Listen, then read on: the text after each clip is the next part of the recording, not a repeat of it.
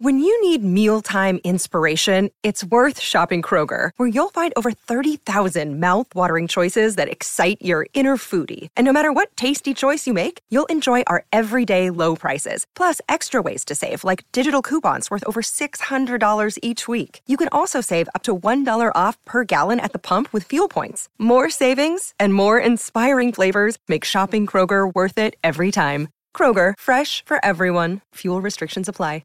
Another day is here, and you're ready for it. What to wear? Check. Breakfast, lunch, and dinner? Check. Planning for what's next and how to save for it? That's where Bank of America can help. For your financial to-dos, Bank of America has experts ready to help get you closer to your goals. Get started at one of our local financial centers or 24/7 in our mobile banking app. Find a location near you at bankofamerica.com/talktous. What would you like the power to do?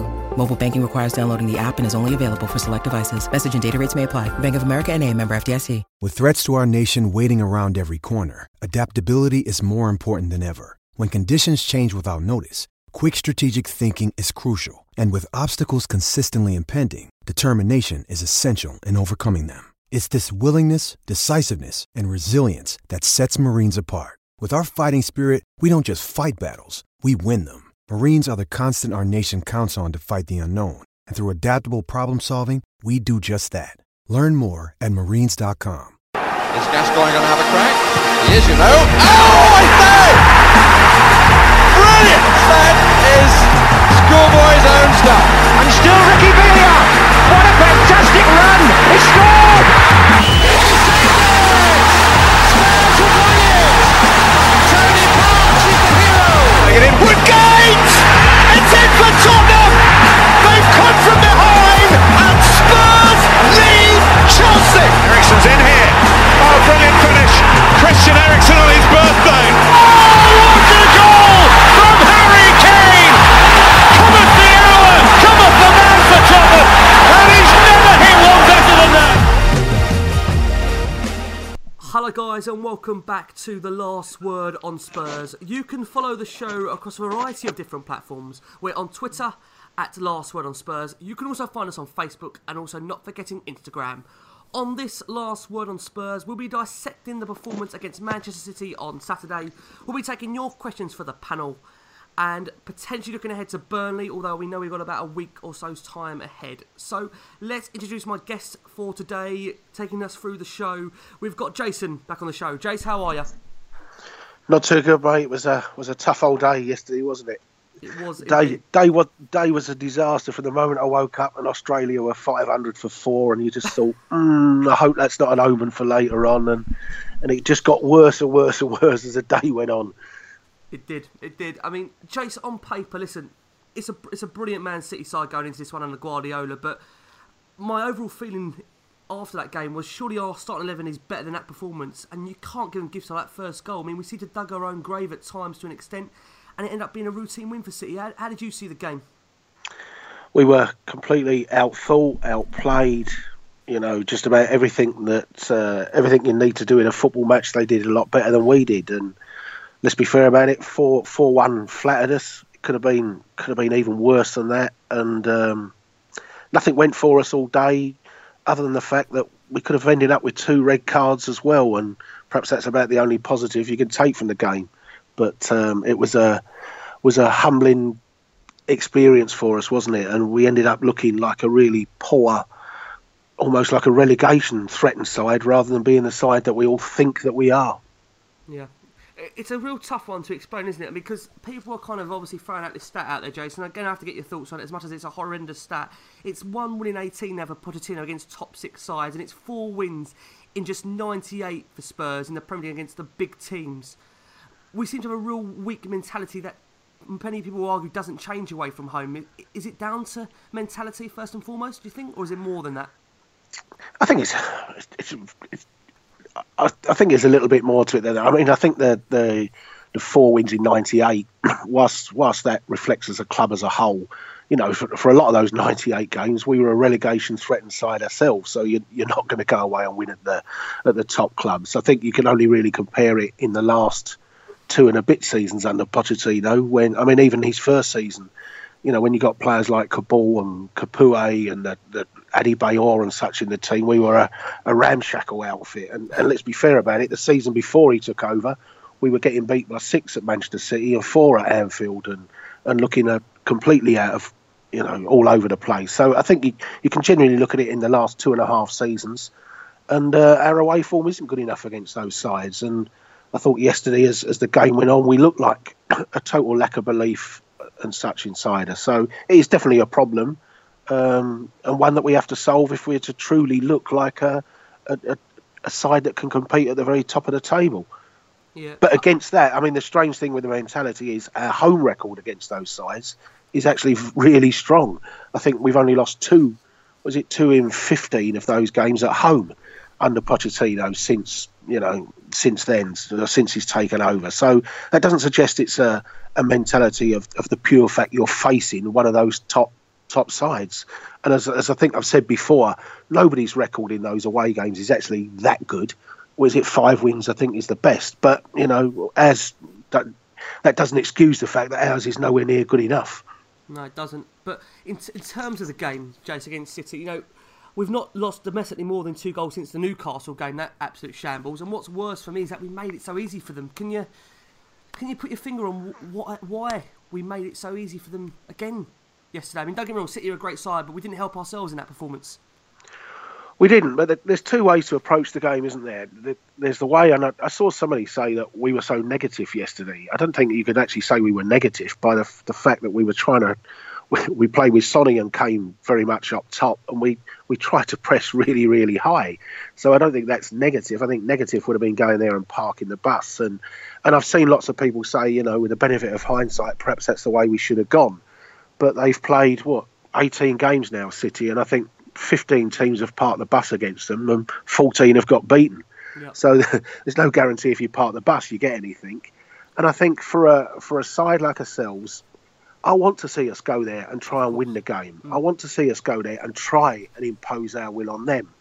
Now, so I wouldn't criticise the game plan at the very, very start of the game, even though it was going to leave us exposed a little bit. I think, you know, we were trying to say, look, they've got Mangala and Otamendi as their 2 centre halves. We've got to, if you're going to win the game against City, you've got to get Otamendi and Mangala, and the only way you're going to do that is by leaving players up the pitch rather than one striker isolated. So I can understand the basic game plan going into it, but then as the game evolves and it's clearly not working, that's perhaps when you think, you know what, we might have to change something here. But obviously, even if we had changed something, by then we're 1-0 down through a really soft goal. So you think, OK, let's park the bus now and try and do damage limitation. But the end result of that is you've still lost the game. So it's really difficult. We rode our luck to half-time. Let's be fair, we could have gone in at half-time, you know, 3 or 4 down even then.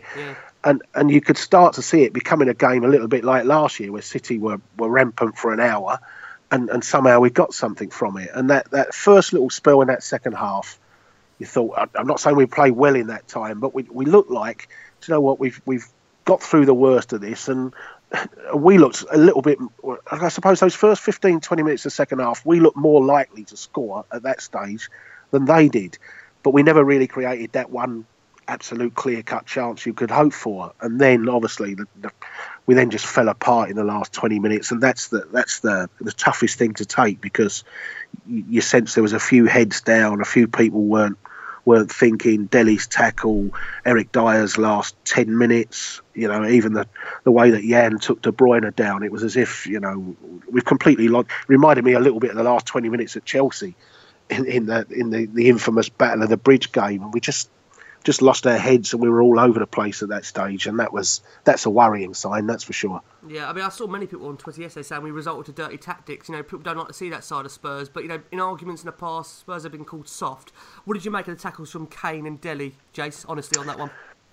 Well, I thought Kane, when I first saw it, I didn't have too much of a problem. When you see it from the various angles, I think he's incredibly lucky to stay on the pitch. I don't think he intended to do that, but for a bad foul, it doesn't have to be an intentional bad foul for it to be a red card, does it? Does his And let's be fair, saving there, Jace, do you think? To a degree? I think it probably does. The type of character that he is, not so much that he's England captain, just the type of character that he is. But he's nowhere near the ball. He's caught Sterling, halfway between the knee and the ankle, and it's completely studs into the leg. So I think let's just say, had he got red, I don't think we could have complained about it. That's for sure. And I always flip it. If that had been Kevin De Bruyne on Harry Kane, we'd have demanded a red card for it. So, had it been red, and then Dele's one catches the top of the ball, the top inch of the ball, but it's the follow through, and Ali's one looked, I'm not going to say premeditated, but it certainly didn't look as innocent as Kane's, did it? Because as he goes in for it, he's kind of half turning as if he doesn't want to get the whack himself as well. And I think because of that Ghent incident, you think, was there a little bit of foot in there? So, and again, I think if that had been red, I don't think you could complain. The flip side of that is Otamendi. Otamendi was dangerously high on Kane, let's be fair, when he kicks him in the face. So, all three of those could quite conceivably be in red cards. But certainly we got away with two. And the impact of that is with Burnley, Southampton and West Ham on the horizon, both Ali and Kane would have got 3-game bans. So we're fortunate to have those players over the next 3 games, and even Jan should have got booked for the penalty, shouldn't he? Really, I mean that had to be a yellow card for completely taking De Bruyne down, and he'd have missed Burnley as well. So that's probably about the only positive to take from the game. What about Dembele's performance, Jason? Many people were kind of, I'm not sure what the word to say is, they're coming to this maybe realisation that Dembele's legs maybe in these big games just can't hack it. Is that fair? I mean, I think Keith Gearing says, is it time now with Musa to maybe take him out of the team? Has he passed his best? What's your thoughts on Dembele's performance against City? Well, I think I said it in the Arsenal game. He is really struggling to get around the pitch now against those bigger sides. Musa Dembele can still play a role for us at home to Southampton, at home to Bournemouth, at home to Swansea, things like that, where they're going to sit deep and we're going to have the freedom of midfield. But I think you're starting to see now he is really struggling against the better midfields, if you like. And he just can't get around the pitch like he used to. So he's now arriving that split second later, and that results in foul after foul after foul from him. Let's be fair, his yellow card was long overdue yesterday. There was the little bit where he handballed deliberately, and that should have been the yellow card for him. And that was just a case of, I can't get there. So he stuck his arm up and almost caught a ball, didn't he, to stop a through pass. And you're looking at it thinking his legs look like I wouldn't say gone, but they're certainly on their last lap, put it that way. And it's a big concern going forward. And I think the whole problems kind of stem from there. Winks wasn't able to get around midfield. Dembele wasn't able to get around midfield, which left De Bruyne the freedom of the park. Let's be fair, they didn't have David Silva. No. I mean, if they'd have had David Silva, it could have been even worse in there. But, they were able to pick passes at will, find players at will, and from that moment on, against a high-quality side, you're really, really in trouble. Yeah, I mean, the hardest thing for me to comprehend, Jess, is that our lack of composure on the ball. Winksy, he's been brilliant since he's come on the scene for Spurs, and he's a young player, so we don't want to get on his back too much, but he's one of the players normally you guarantee, Jesse, he'd hold the ball for you, keep the ball composed and pass it off. But again, Jesse, he just didn't seem to have a great game. Do you think he needs a rest, Winksy? It's still very, very early on into his Spurs career, and he's played a regular run of games this season as well throughout, a couple of injuries. Is there an argument to maybe have said he wasn't the right person to start? Well, I think the problem with that is if he doesn't start, who does? We haven't got Wanyama. No. We've got Dyer that's having to play in the back four, so those two can't play in midfield. You've got Dembele that's struggling for legs. You've got Winks that might need a rest and hasn't perhaps looked like he's back to his best since he came back from that injury. And so, I actually sat there, and as much as people are going to give you pelters for it, we missed Musa Sissoko's just running around with that little bit of energy to try and close players down. We didn't miss Musa Sissoko on the ball, and don't get me wrong, I'm not saying if Musa Sissoko plays we win that game, but we weren't able to get around the pitch in midfield, as you say. We weren't able to hold the ball. Sissoko wouldn't help that, but the first thing was we just weren't closing people down quick enough in there, and that's the one thing that Musa Sissoko might have given us yesterday. As I say, don't make the mistake of me thinking that if Moussa Sissoko plays, everything's all right, because we all know the problems of Moussa Sissoko. But as people have said, why are we persisting in Moussa Sissoko? Perhaps yesterday you saw the answer, that we just need his energy in there, because he's our only genuinely fit player that can play in there at the moment. I will bring it on to January shortly, Jace. I know we want to try and stick to very much of the game. So let's bring it back and let's take ourselves through the changes made to that starting 11 before kick-off. So Rose started his second consecutive Premier League game for the first time this season, which I think was a surprise to some. Dele Alli returned to the starting 11 in place of Eric Lamela, who dropped to the bench. Trippier came back in for Aurier. Now, that first goal, Jace, from that corner, I mean, I think we're having a real issue at the moment. I think we've conceded 3 goals from corners in the last 4 league games, Watford, Stoke and City. And Gundogan said it himself after the game, he couldn't believe and was absolutely stunned the amount of space he had to head in that opener. I mean, how has he got away with that, Jace, to be able to come in, free rein in the box and put City in front without a challenge on him? I just couldn't believe what I was watching.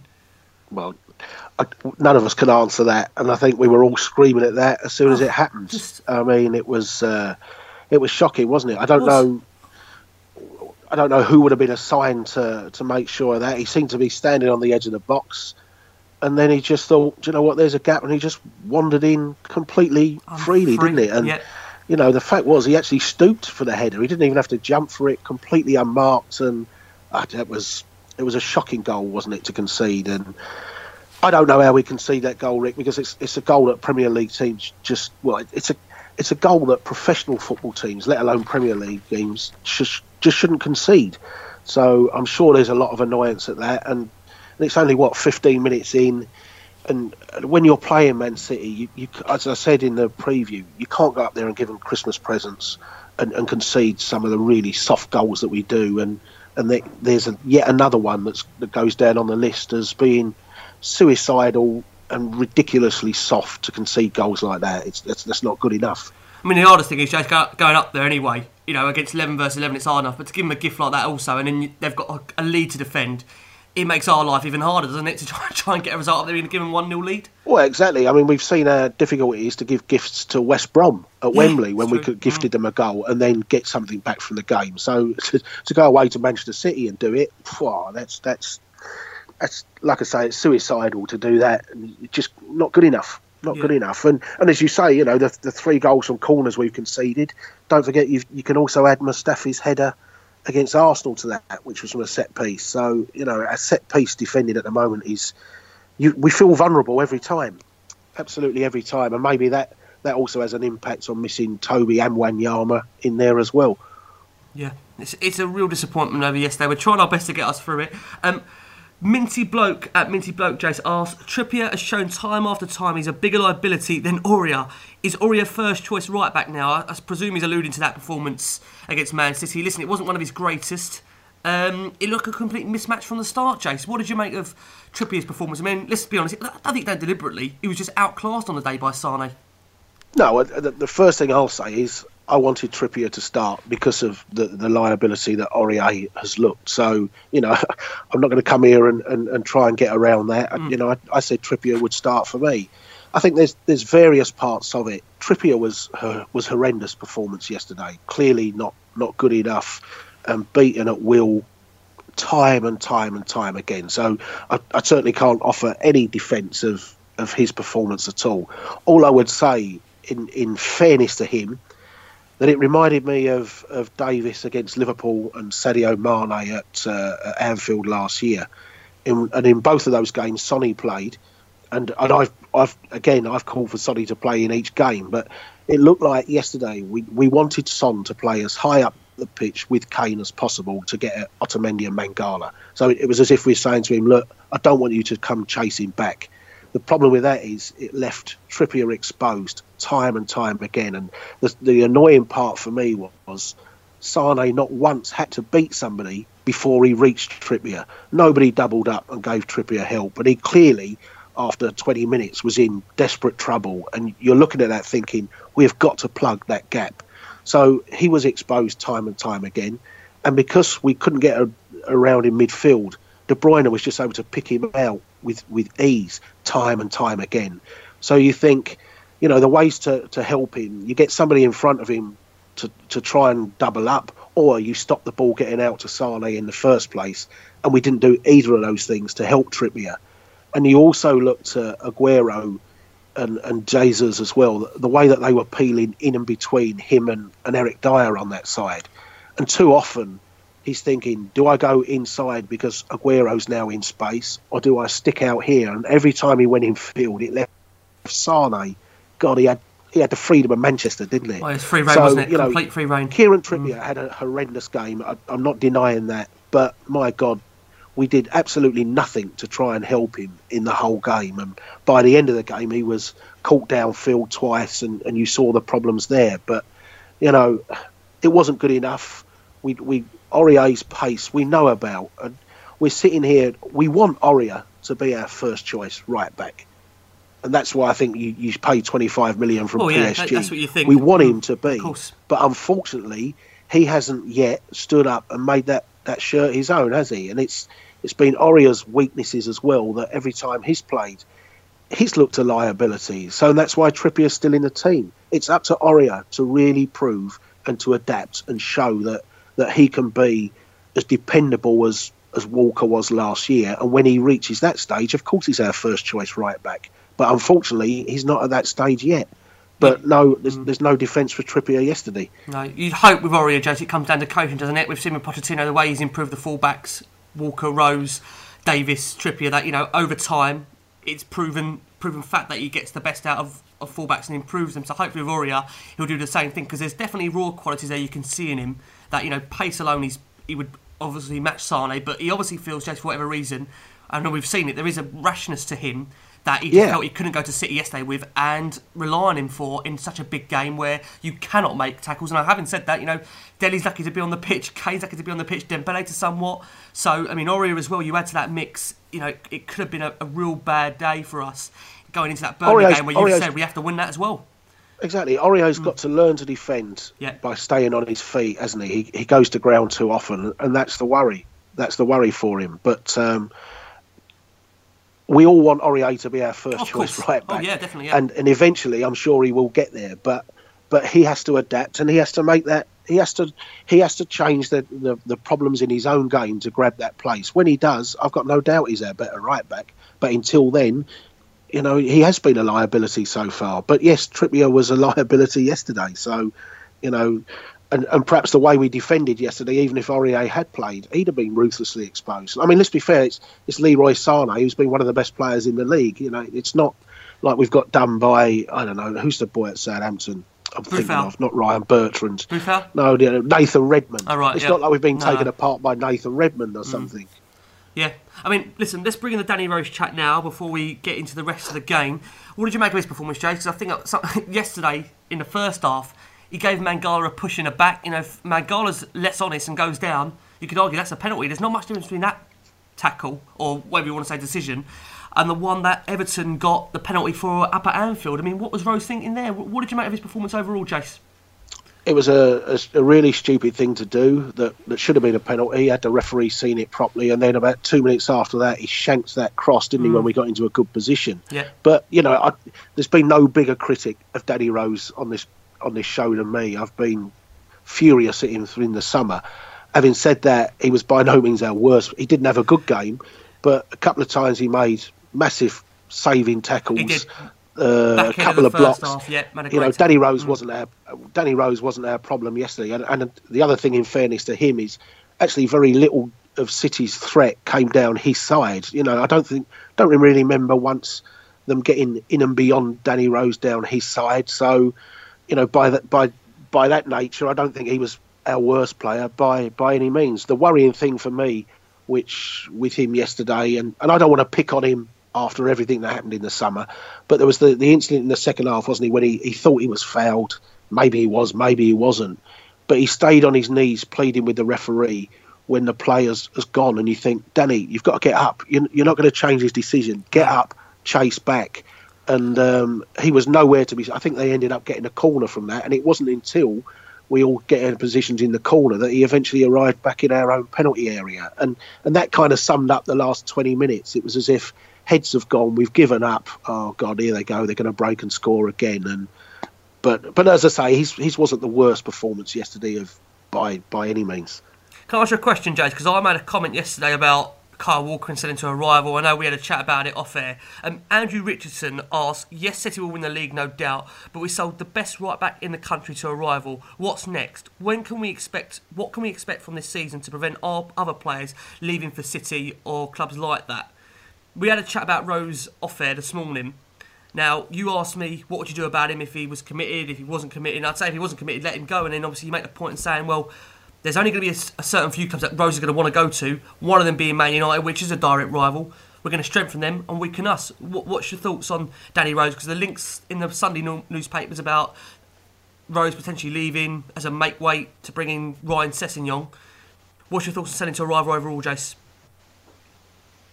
Well, I think that it's not an ideal scenario to sell to a rival, but I think it's the way of the world. Danny Rose, you know, as I said to you off air, what would you do with him? And we can apply it to Kyle Walker. Kyle Walker obviously got distracted during a title running, and Pochettino found that disrespectful and says, I want him out of the club. Well, the problem is, Kyle Walker's not going to go to Southampton. He's not going to go to Leicester. He's not going to go to West Brom. They're not going to come up with the money for him. And so you're left with perhaps, 3 clubs in England that are realistically going to be able to come up with the money for him, which is the 2 Manchesters and Chelsea. You think, OK, we'd like to sell him abroad. What happens if he doesn't want to go abroad? What happens if in Danny Rose's case, Real Madrid say, well, hold on, we've got Marcelo. Why do we want 50 million Danny Rose? You go to Bayern Munich, they've got David Alaba. Well, so we don't want Danny Rose. You go to Paris, they've got Kazawa, who got actually in a Champions League game the other night. So they don't want Danny Rose. So the clubs that are going to come up with the money for Danny Rose don't want him, other than perhaps 2 Manchester clubs and Chelsea. And you can keep a player, and you see it with Van Dijk at Southampton at the moment. A player that clearly doesn't want to be there, has no interest in being there. They're a liability in your team. So I think that the thing you have to do is you have to accept, look, he's going to go to a rival. They're the only ones that he wants to sign for. They're the only ones that are going to pay him 140 grand a week. That's where he's going. What you've got to do is replace him and look to do better on the replacement side than worry about where he's going. And in Kyle Walker's case, I know what you said, Rick, but did we really sell him into a rival? They're 21 points clear of us.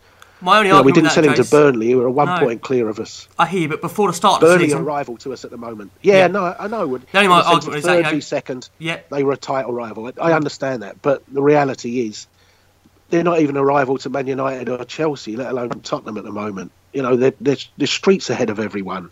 And as I say, the sad part of the moment is Burnley are a bigger rival to us than Manchester City. Yeah, that's just truth, isn't it? As painful as to say, it is the truth. Liverpool have been able to hold Coutinho from Barcelona, but for now, just for now. For now, but and Coutinho's obviously got on with his job, in fairness to him. But it depends what the character the player is, and from the moment Danny Rose has said it in August, if he wants out and he's a nuisance, then by keeping the player, you're not making yourself any stronger.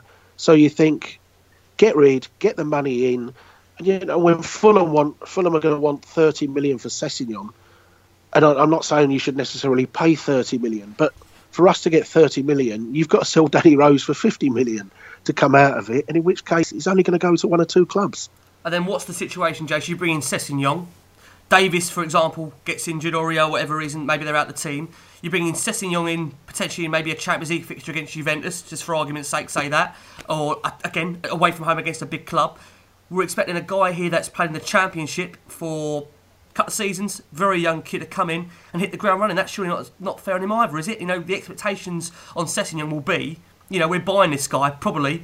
Fans out there will think, in the same aspect, that he's going to be as good as Danny Rose because we've paid that amount of money. How can you justify throwing him in straight away? It's a very hard one, isn't it, on that one with Sessegnon? Absolutely it is. If we buy Ryan Sessegnon, we're not buying him to be an immediate impact in the team now. That's ridiculous, in fairness to him. It will take a year of Premier League football for him to get up to Premier League speed, you feel. He looks a really talented player at Fulham, but he's a player that I think a bit bowish in that he's played left back for a lot of his time at Fulham, but he's nowhere he's not what I call a left back at all, and I wouldn't even necessarily say he's a wing back. He's a player that I'm sure will end up playing much further up the pitch than he does now. But of course he's inexperienced and young, and that's what I mean. It's selling Rose to a rival doesn't bother me. It's how you replace. And at the moment, Sessegnon wouldn't be. In 2 years' time, we might be glad we bought Sessegnon, but no. In the sense of now, I'd sooner us go and look for a genuinely established left back at some club. But that's not easy, is it? Because if you went and they bought Ryan Bertrand, he's the next one on the England list, or Cresswell's the next one on the England list. Neither of them are anywhere near 2016 version of Danny Rose, you will still be weaker. It's very hard to do. Yeah, I tell you what, let's take some questions before we touch upon the second half of the City game. This is from G-Star at Kane_again, who says, why can't Pochettino seem to adapt his tactics and game to the opposition in the Premier League like he has done in the Champions League? I don't think that's very fair, Jason. I mean, what's your thoughts on that question? Well, I think there's another point made further down the questions where we've perhaps switched around our tactics too much. Yeah, that's another argument. One person says we switched it too much, Jordan one Hussein person says that. we haven't. Yeah, have we tinkered too much too or much? not enough? What do you think overall on the formation and tactics in the Premier League and Champions League? Have we I don't know, focused on one more than the other to some degree? I don't think so. I think it's very easy with number one, tactics. I've always said this. To me, it doesn't matter what tactical plan you come up with. The first thing you've got to get is players doing their jobs. And at 0-0 yesterday, we completely switched off, concede a soft goal. So your tactical plan, you think, what type of tactical plan stops you conceding that goal against City with a free header from a corner? That's just poor play where players don't do their jobs. And when players don't do their jobs, it doesn't matter what tactical plan you come up with. It really doesn't. And the frustration yesterday, it wasn't just that goal, was it? It's that we then conceded 2 goals from our own throw-on, where we clearly don't do our jobs. So, to me, it's irrelevant, your tactical plan, if you're going to make such stupid mistakes. I think, we have switched our tactics around at times this year, but I think we're kind of having with a tactical plan to the fitness of the team, rather than when you've got our full strength side together and you can think, right, what do I really want to do from today's game? But at the moment, we're thinking, yesterday we play a back 4 because that's all we can do. We can only play a back 4. So it's very difficult. We can't play with a proper defensive midfield player at the moment. So no tactical plan if you haven't got the all the tools at your disposal is that easy to come up with, and particularly against a really good. Let's be fair. 18 games they've won 17. Yeah. So that doesn't excuse the 4-1, but Manchester City have played just about every tactical plan that's been thrown against them this year and beaten them. So it's not ideal, but there's a little bit of that says they're a good side, and they exposed us without a doubt. Yeah, it did. Jason, another question in from Drew Styles at DrewStyle89. He says, we've fared so well against teams using 3-4-2-1. Do you think having Davis in the back 3 would have made a difference against City? Not really. I don't think it would have done. Chelsea play with a back 3. They were ripped to pieces in a game at Stamford Bridge by Manchester City. They lost. Okay, they only lost 1-0, but the fact was that they lost that game a lot more than 1-0. If you understand what I mean. City were rampant that day at Stamford Bridge. Arsenal went there, I think, back 3 and got ripped to pieces. They lose their 3-1, I think, didn't they, Arsenal? So yep. That's the problem at the moment. I could understand, like I say, why we set up in the way that we did. City's weakness is Mangala and Otamendi. You've got to try and get at them, but you've got to get the ball to do it. And we're the 17th out of 18th teams that's really struggled to get the ball off of Manchester City. Mm-hmm. I mean, on that point, I've got to say that I was in favour of starting Danny Rose for his.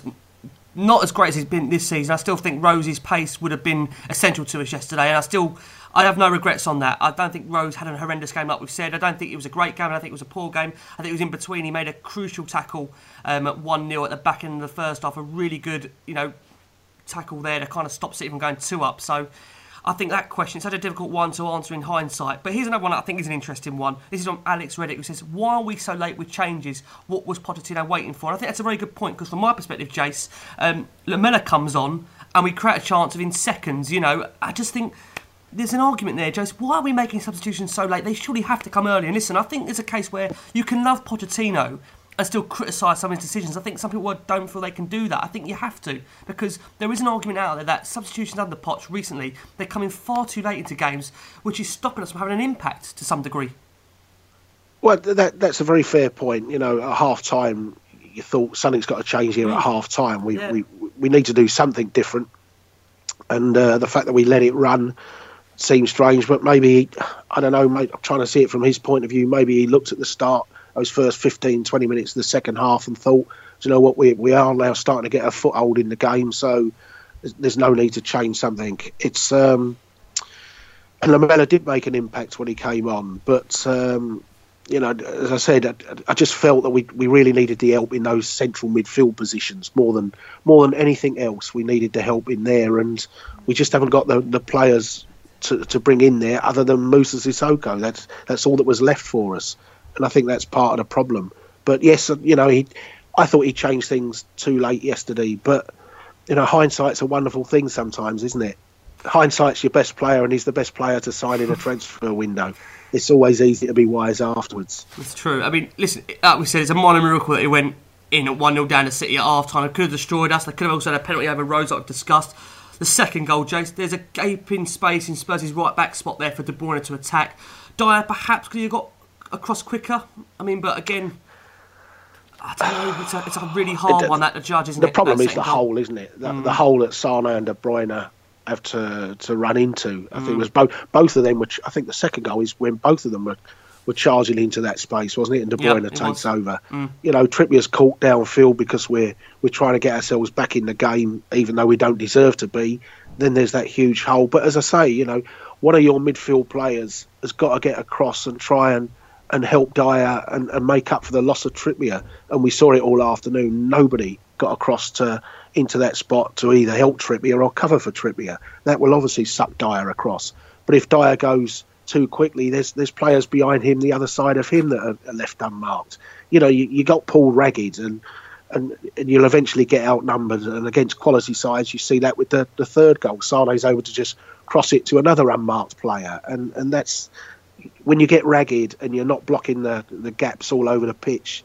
Then that type of goal will happen, unfortunately. But it's a bit. I mean, more my worry with Dyer was the third goal when he tried a fancy back heel that never came off, and the fourth goal where I think it's just almost his legs, by then he's run ragged, and his legs just can't block the ball, and it was embarrassing. The fourth goal summed it up, didn't it? With Hugo nutmegged, it was just an awful goal to concede again.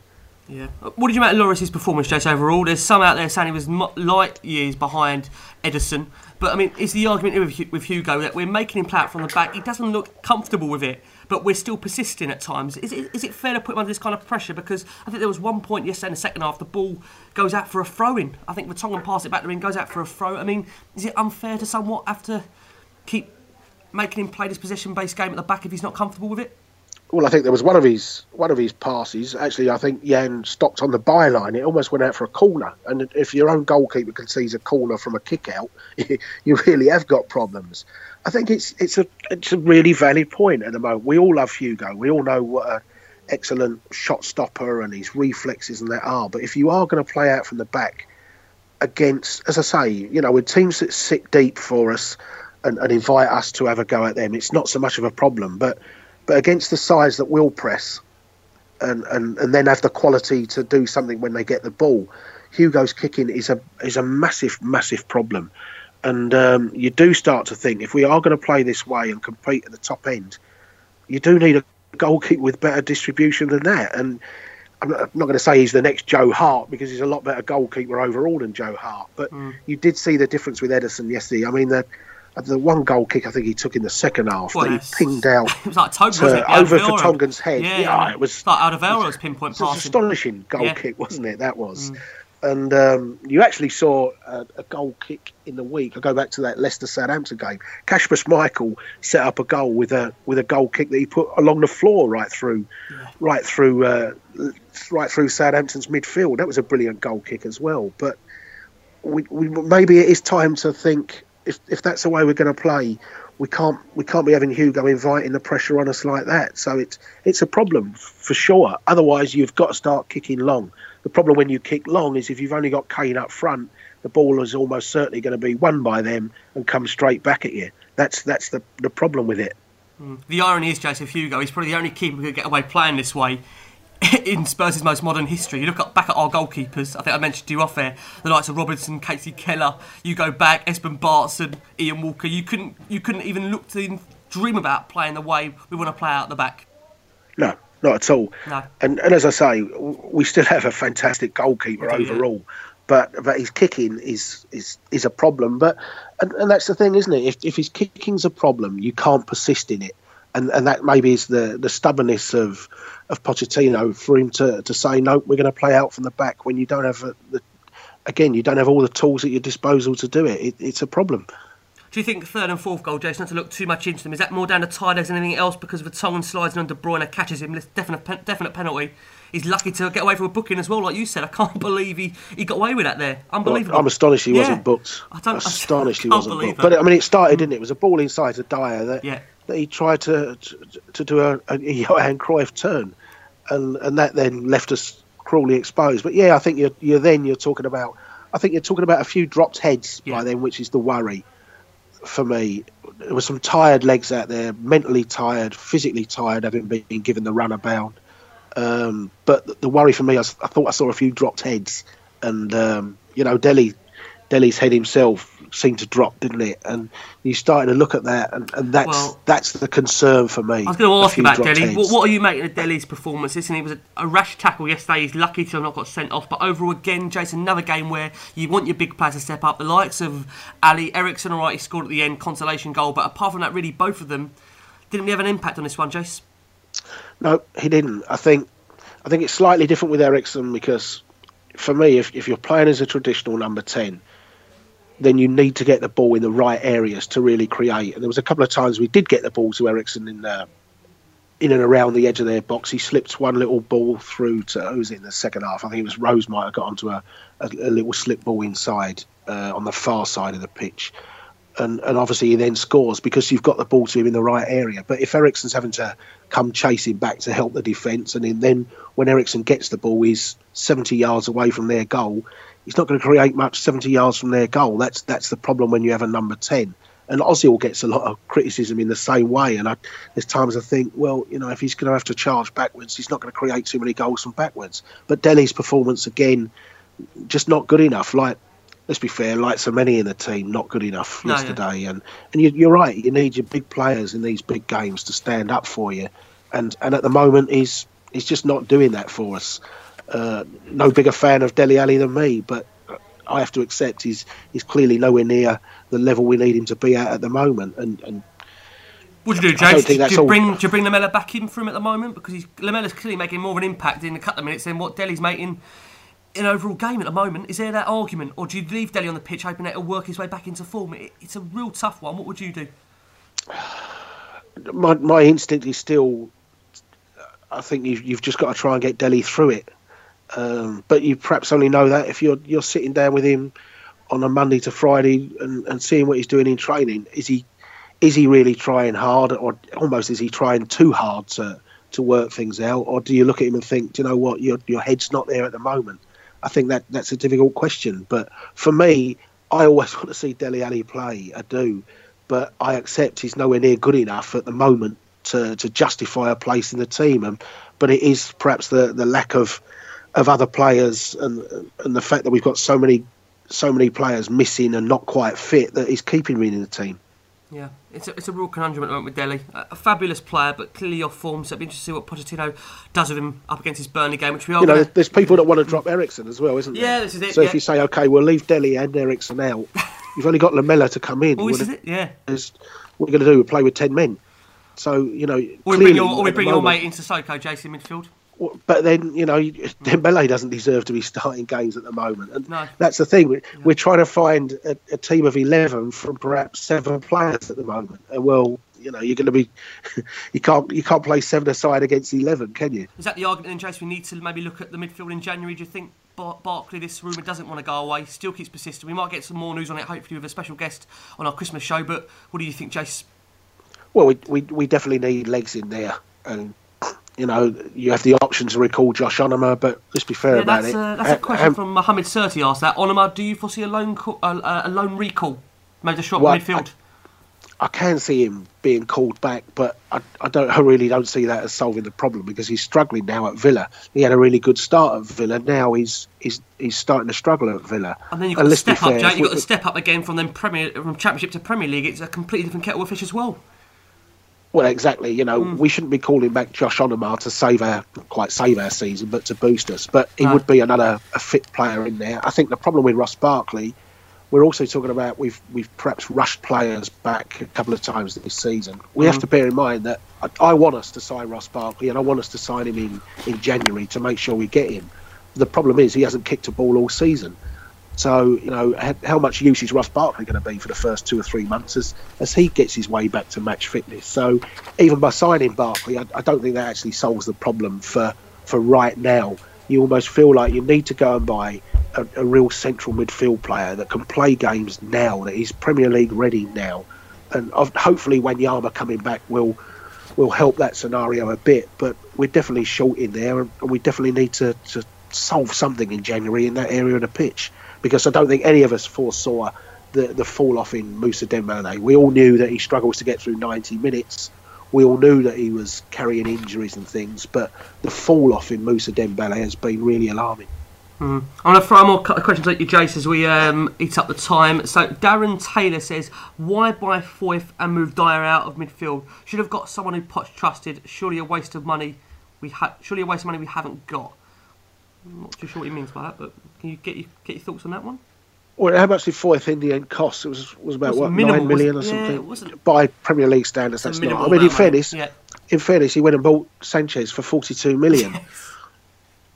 And the other thing, in fairness, that's the frustration with Sanchez is sending off. Oh, of course, yeah. We're at a stage of the season where we are body short. We are having to put square pegs in round holes, and there's a player that stupidly got himself sent off. Again, whether people think it was a sending off on the day or not, he still did something that gave the referee a decision to make. And if you do that, it can go against you.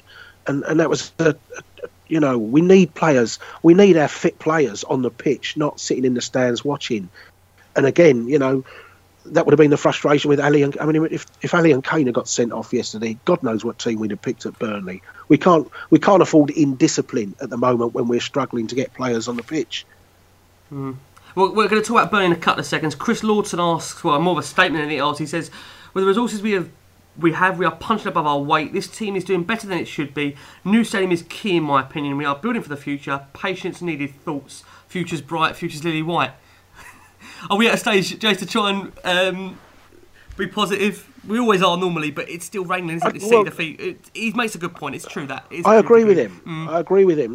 We're trying to compete with. The top three are what I call the three elite clubs in the Premier League. They're the clubs that can throw money at things, and it's not a problem to them. Although Chelsea, in fairness, don't perhaps quite do the spending they used to do. They can still go out and throw money. Yeah, they still got. And so you're competing with the three elite clubs, and you don't have the finances. You don't have elite finances ourselves. Everyone keeps saying about we got to do something with the wage bill, but we're the sixth biggest turnover with the sixth biggest wage bill, and those five clubs above us all pay more in wages than we get in total income. So that stadium is vital to increase our income, to give the player. And yes, you could give Toby another 20 grand a week, but that puts him on 70 grand a week. You need Toby on 150, you need Kane on 180. If you put them on 180 or 150, what do you need to put Dele Alli on? If you put Dele Alli on 140, what do you need to put Eriksen on? And if Toby's on 130 a week, what does Jan need to be on? And so suddenly our wage bill goes up by about 40-50 million quid that we just don't have. We can't just do it for 2 or 3. See, remember I made you off-air that point last night to you, Jace, that the narrative a radio station was going with last night was that it's all about the money side of things. Players are seeing who they're up against. So you got Rose up against Walker, he knows his mate is on double trouble than what he's on, but I can't simply put that down to the main reason we lost the game. And I struggle why media outlets do that. I don't know why they kind of go down that line of that it's all about, it's more about what they're being paid as a result of a bad performance or a bad result. I don't believe that at all, because players ultimately, every time they're going out there, they're out there to prove their worth in order to better their career. So I certainly don't think they're going to put in a bad performance because of what they're being paid. No, I don't think you can blame that. No. But we certainly don't seem to have quite the spirit that this year that we've had in the first two, and maybe there was a little bit of that in amongst it. But as I say, if you want to compete with Manchester City and people say Kyle Walker left for that money and say, okay, well, we'll do the same. Let's pay Danny Rose or whoever it is. Forget the name. Let's pay our right back and left back the level that Manchester City do. So we'll make our left back 140 grand a week. What have you got to put Kane on? Because most people will say the fullbacks is one of the lowest paid positions in the team, and we just can't do it. No matter how much people want it to be, we all know the risks of not. We all know that we could lose players, but that stadium is vital to helping that. And until we get that revenue up, we can't pay those wages. We could give all our players a minimal rise, 20 grand a week, but that means Danny Rose is now on 90 grand a week, and he still looks at Walker on 50 grand a week more than him. You're not going to close that gap. Yeah, I think in terms of City, I think we've done that to justice now, as painful as it's been looking back on. John Alexander asks, my question is, how do we fix it short term until all these players are back? Understand that there are injuries. Understand that the injuries are major and won't be a quick return. How do we look ahead to the coming games? And Burnley being up next, Jace, I know it's a week away. We don't know where we're going to stand in a week's time. Sanchez will come back in, obviously, to that team, fingers crossed. What would you do? It's a good question, because really you're just sticking plaster on things at the moment. As I say, we've got players that are out there that clearly aren't good enough at the moment, but are having to stay out there. And I don't know what you do. Certainly over the next 3 games until that transfer window opens, and hopefully you can bring a couple of bodies in. But until then, Sanchez will come back for Burnley, which is a help, because hopefully then we can play 4-2-3-1 with Dyer in midfield. I'd sooner do that than play Ben Davies as the left-sided of 3 with then Jan Vertonghen as the middle of the 3 and Sanchez as the outside one on the right-hand side. So for me, go 4-2-3-1 at Burnley, put Dyer in midfield. Give us a little bit, hopefully he can get in and around the pitch a lot better than Winks and Dembele's done. And that might help us a little bit. But, the worry is Jan's still on that 4th yellow, and he's not going to go 3 games without picking up a yellow card. I can't see that. So not judging by even City, with that, he gets booked at Burnley. No, exactly. He gets booked at Burnley. Then you're playing the Southampton game on Boxing Day with Dyer having to go back into the defence again to cover Jan's suspension. So, there's no easy fix at the moment. There really isn't. It's a question of just having to get through this really difficult period. And I wish I could be more positive than that, but the reality is you can't be. We've got all the bodies in and around the first team squad that you can possibly get. You just hope that 1 or 2 of our big players will stand up in those next 3 games and show their quality. And because we're playing 3 teams of a worse quality than us, that quality will get us through, even if it's a scrappy 1-0 win. You're just going to have to get through it like that at the moment. You mentioned about January there, Jace, about bringing a couple of bodies. I think the last player we signed in January was Dele Alli, so that tells you in itself we aren't normally renowned for signing many players in January. We've done it in the days of, under Redknapp, when arguably at the time we was desperate. In that relegation battle, we brought in the likes of Palacios and Defoe. But it's well known that we're not a club that operates in January, although Pochettino did come out a couple of weeks ago and say that from his perspective, he would like us to go and operate in January because he wants to get players put in early to the club and, to understand the culture and the way we play. On that basis, then, can you maybe see us? Is that an indication that he would like to see something happen in January? Is that more of a statement from him that he wants to see business done earlier overall? Yeah, I think he would do. We know that. We signed Saha and Nelson in January, which is always the one that gets thrown at us, isn't it? Yeah. I think in the last couple of years, I'm not so sure he's genuinely wanted anyone in January, because I think the feeling in January is if you're just bringing in a body for the sake of it and you're not going to improve your squad, it's a bit of a waste of time. And let's be fair, the players that would, in theory, improve Tottenham's squad are going to be players that are of Champions League standards and Champions League clubs are not going to sell one of their players halfway through a season when they're still in the Champions League. So that's a problem. But we definitely need some bodies in, because we are, I think, we're reaching the stage where I'm not saying crisis by any means, but we're performing nowhere near to the levels that we need to be performing at, and therefore perhaps one or two bodies in will just, almost lift the spirits of one or two players, particularly if it's a decent player. And we definitely need some bodies in, because we're so short at the moment. And as I say, Josh Onomar coming back, he's not the type of extra body, or Carter Vickers coming back. They're not the bodies that I want to see coming in January. Any immediate thoughts, Jess, going into Burnley? You've always argued that for you it's always been the bigger game out of the two. I know we always say the next game's the most important, but you could argue in terms of the league aspect, Burnley, it is a lot more crucial to where we are placed at the moment than where Man City are, because I think anyone can say Man City, they're going to walk this.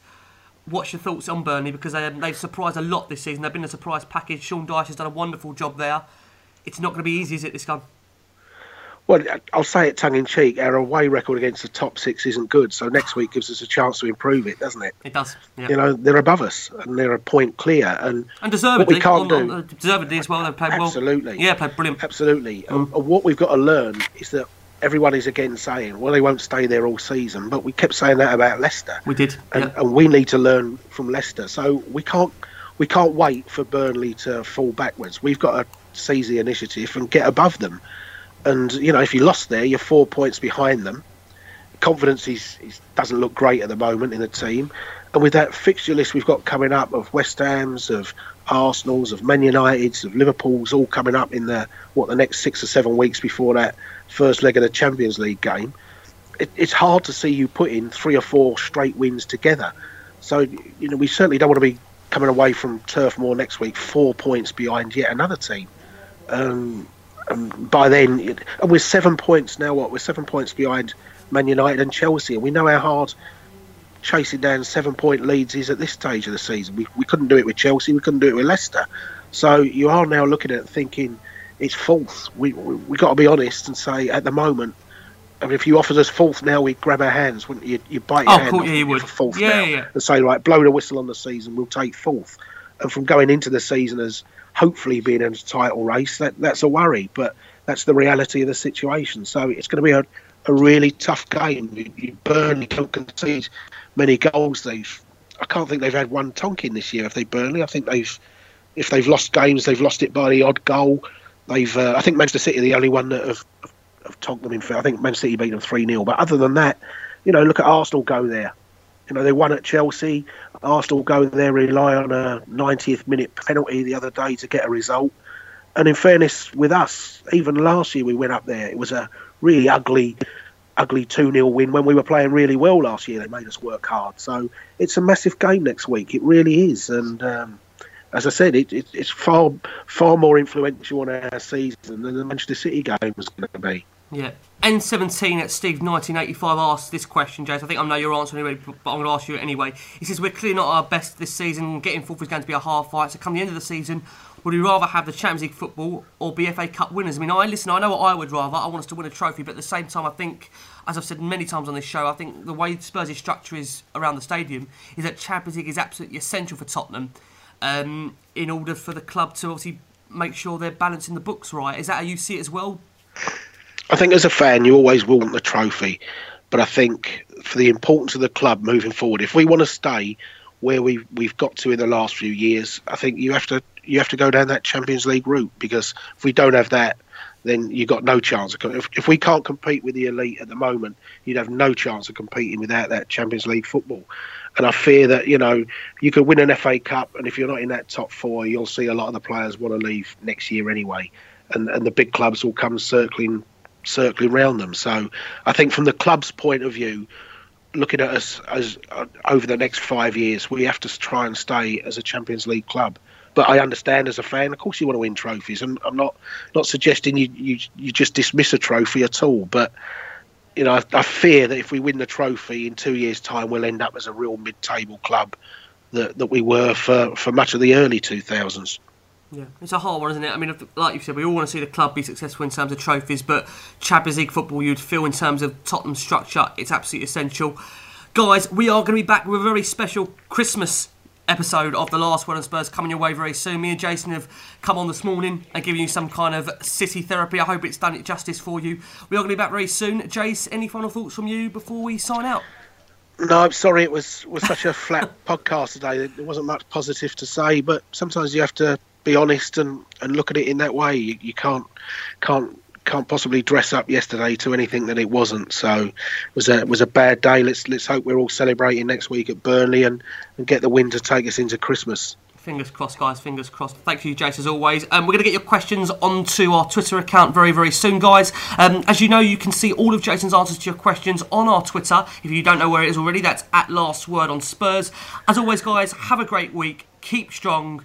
And come on, you Spurs! Sports Social Podcast Network.